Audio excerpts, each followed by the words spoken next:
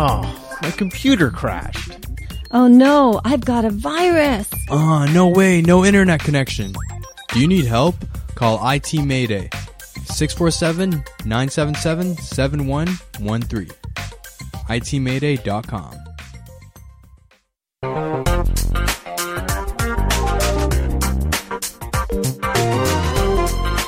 Hello there. You're listening to Linda Pinizzotto of the Condo Expert.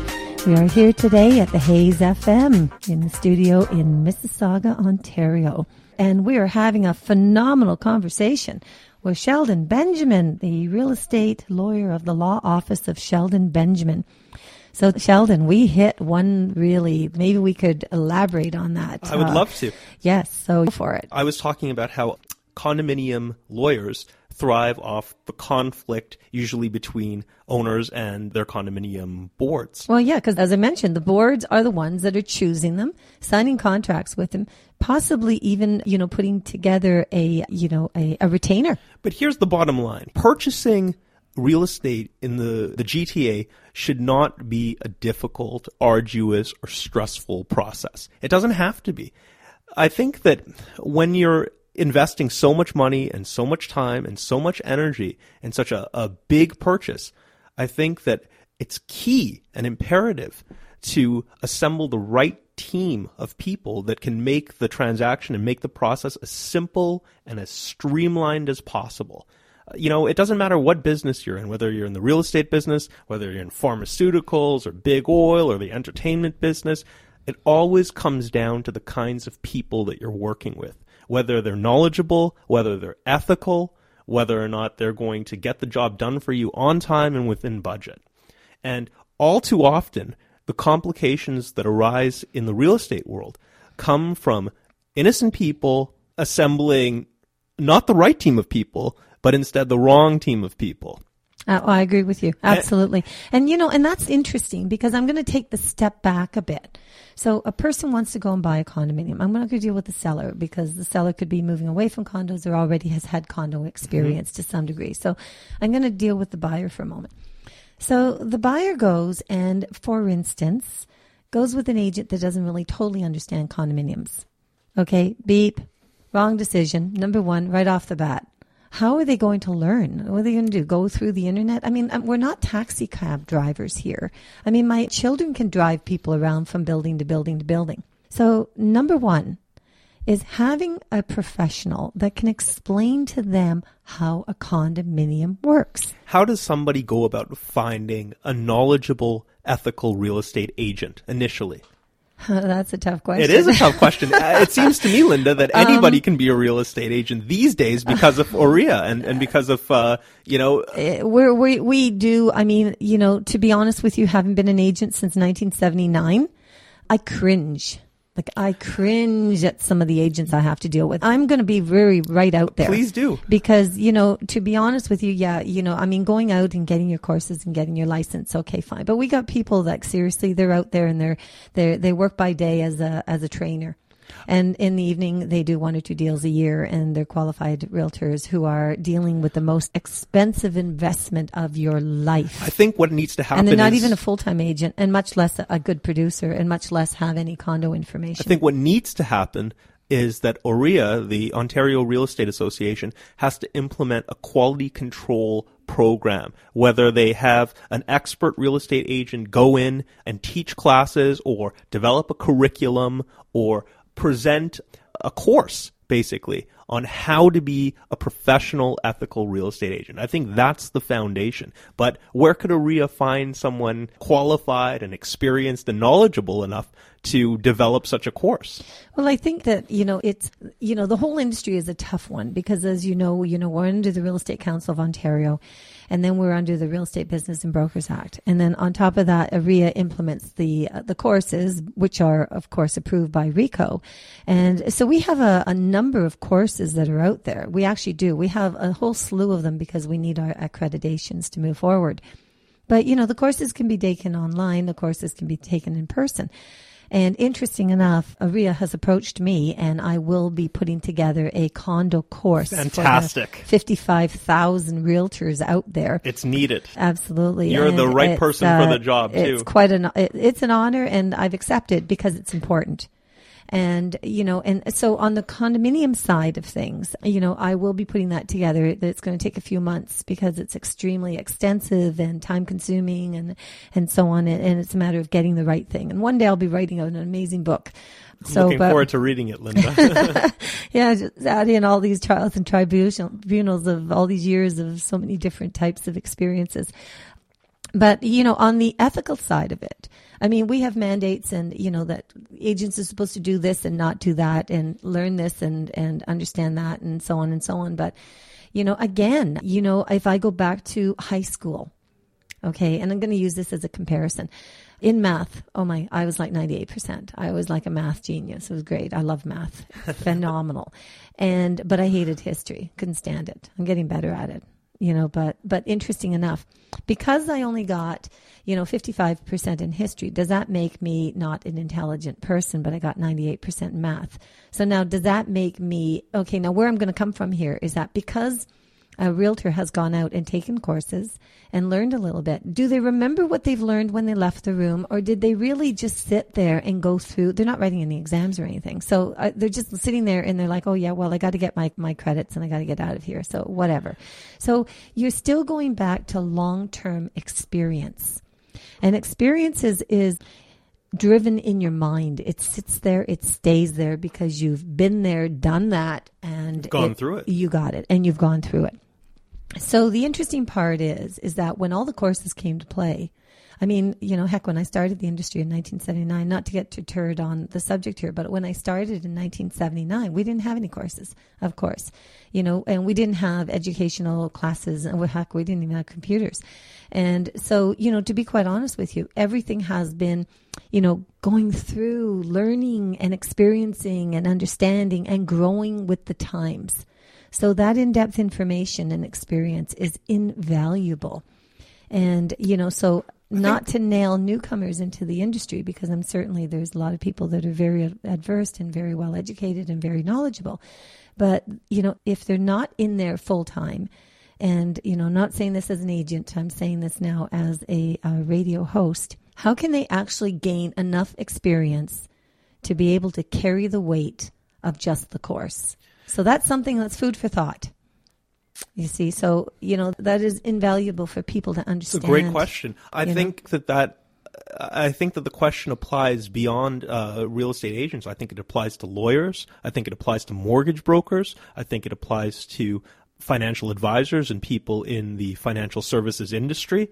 And for newcomers, in particular, because, I mentioned earlier in the show about changing demographics. The older generation is, slowly retiring, and they will be replaced ultimately by young newcomers. And I think that for young newcomers, particularly today, it is imperative, in order for them to acquire the knowledge and the experience they need to properly serve the community in the future, I think it's imperative for them to find experienced mentors who are ethical, who are knowledgeable, who are available and generous with their time. Mm-hmm. And I would encourage both the older generation of established, knowledgeable people in the industry to take on young people and teach them and show them how to do the job properly so that they are protected and so that they in turn can protect the people that they serve. It's happened for me. I have a fantastic mentor that I'd like to mention right now. His name's Mr. Barry Kirshen. He's amazing. He is. Love Barry. He is an amazing awesome man. Hey, Barry, shout out to you. You're amazing. And, he has been practicing law for 50 years. He has taken me under his wing, in essence, and he has shown me the greatness of running a business, of serving the community, of being ethical, and, gaining the valuable experience that I need in order to do my job for other people.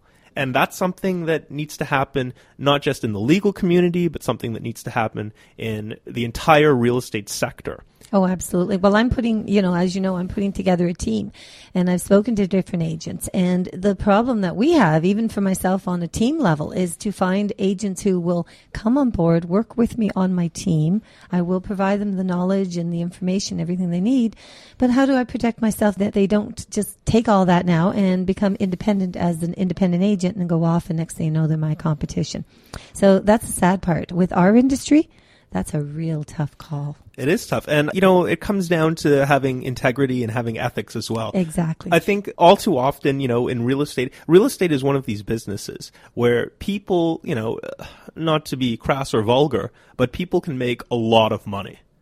People can make a huge amount of money doing this. And unfortunately, because of the potential gains and the lucrative nature of this business, it sometimes allows people to compromise their morals. Or 100%. And, in the build-up towards the financial crisis that occurred in 2007, 2008, 2009, greed was rampant, particularly in the real estate sector. And people were taking all sorts of shortcuts, and banks were taking all sorts of shortcuts and just lending out money to people whom they knew couldn't pay it back. Of course, the Canadian banking system has compensated by tightening up mortgage rules today, and well that they have.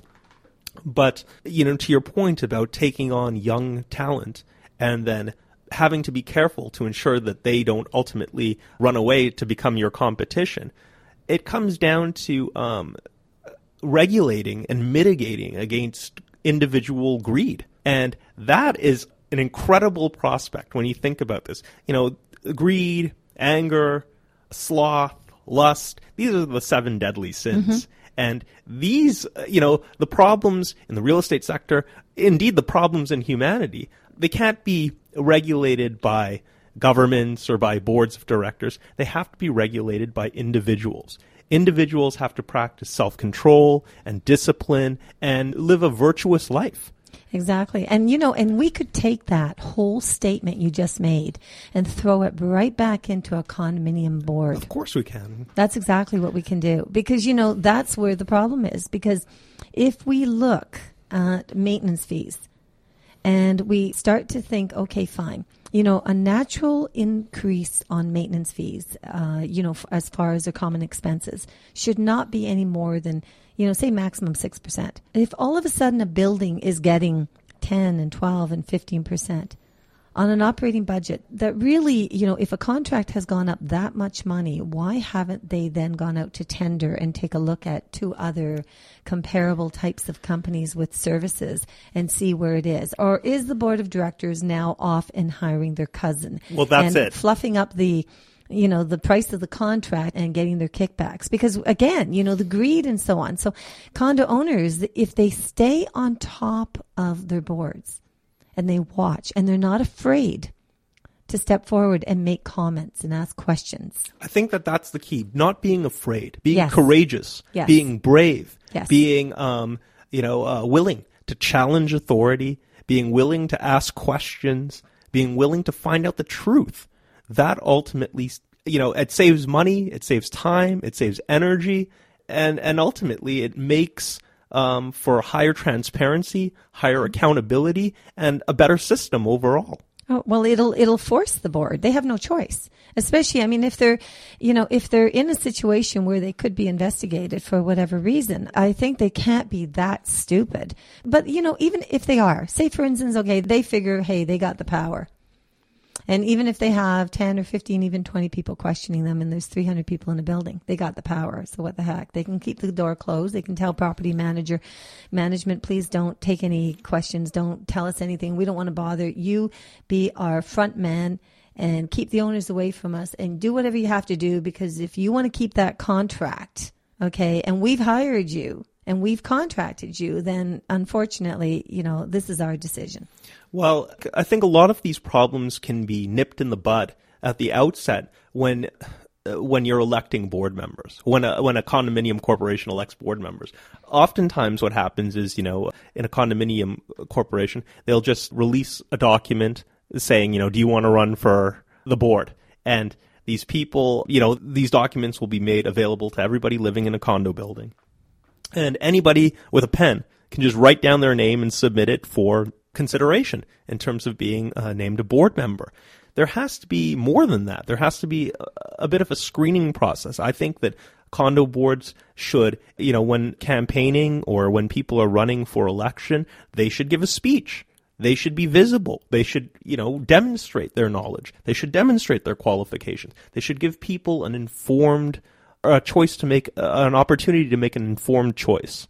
That's what they need to do. But all too often, people bypass that critical process and just lazily and haphazardly just throw somebody into a position of power without truly or fully knowing the extent to which that person will act. Well, that's it. And then they don't go to the annual general meeting, and whatever happens. That's and right. That's the end of that. There has to be more involvement from both the boards and the people that are electing these members.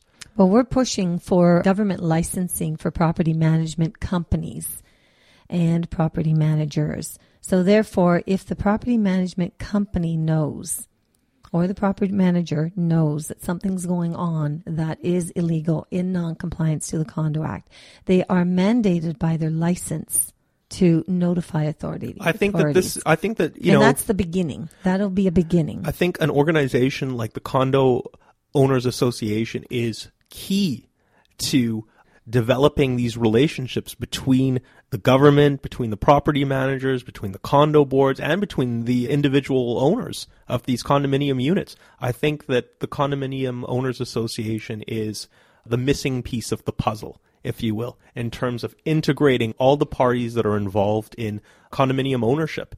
And I want to thank you, Linda, for spearheading this movement and for doing such a great job looking after the interests of condominium owners, not just in the city, but in the province and ultimately, hopefully, all over the country. Nationally. Oh, absolutely. Thank you. You're welcome. I think that this is, as a professional, as a lawyer, it's my opinion that this is not only beneficial, but it is necessary. Last night I mentioned to my husband, I said to him, everything is going to explode. What we're finding is that more and more people, recognizing that COA is out there, are willing to step forward and tell us their problems. And on top of it, now we're able to figure out how many people in a particular building are coming to us. So there's more things that can be done. We're looking at a lot of different initiatives now to expand on that. So it's almost of a go-between. Say, for instance, if you have 20 people that all have one problem in that same condo building, and they don't know each other, they don't want to speak to each other, they're afraid that the board may find out about them, but they do want to talk to other owners. And how can they do it? So if we can develop a mechanism where people could literally email us, we can categorize their building, then send out a blind copy email to everyone and say, look, we've gotten that exact same complaint from 40 people in your building. And if one of you wants to initiate a meeting at a particular location, let us know where that will be, and we will notify all those people and let them know that that's happening.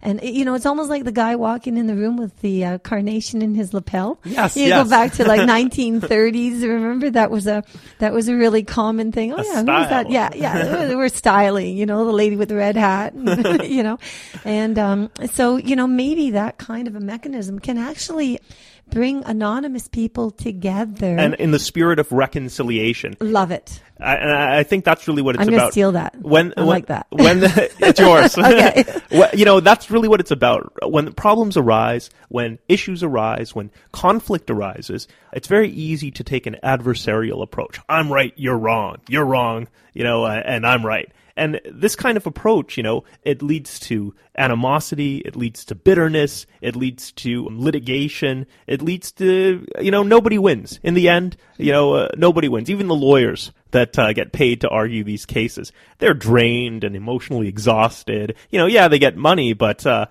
the end of the day, right, it's just a taxing, draining waste of time.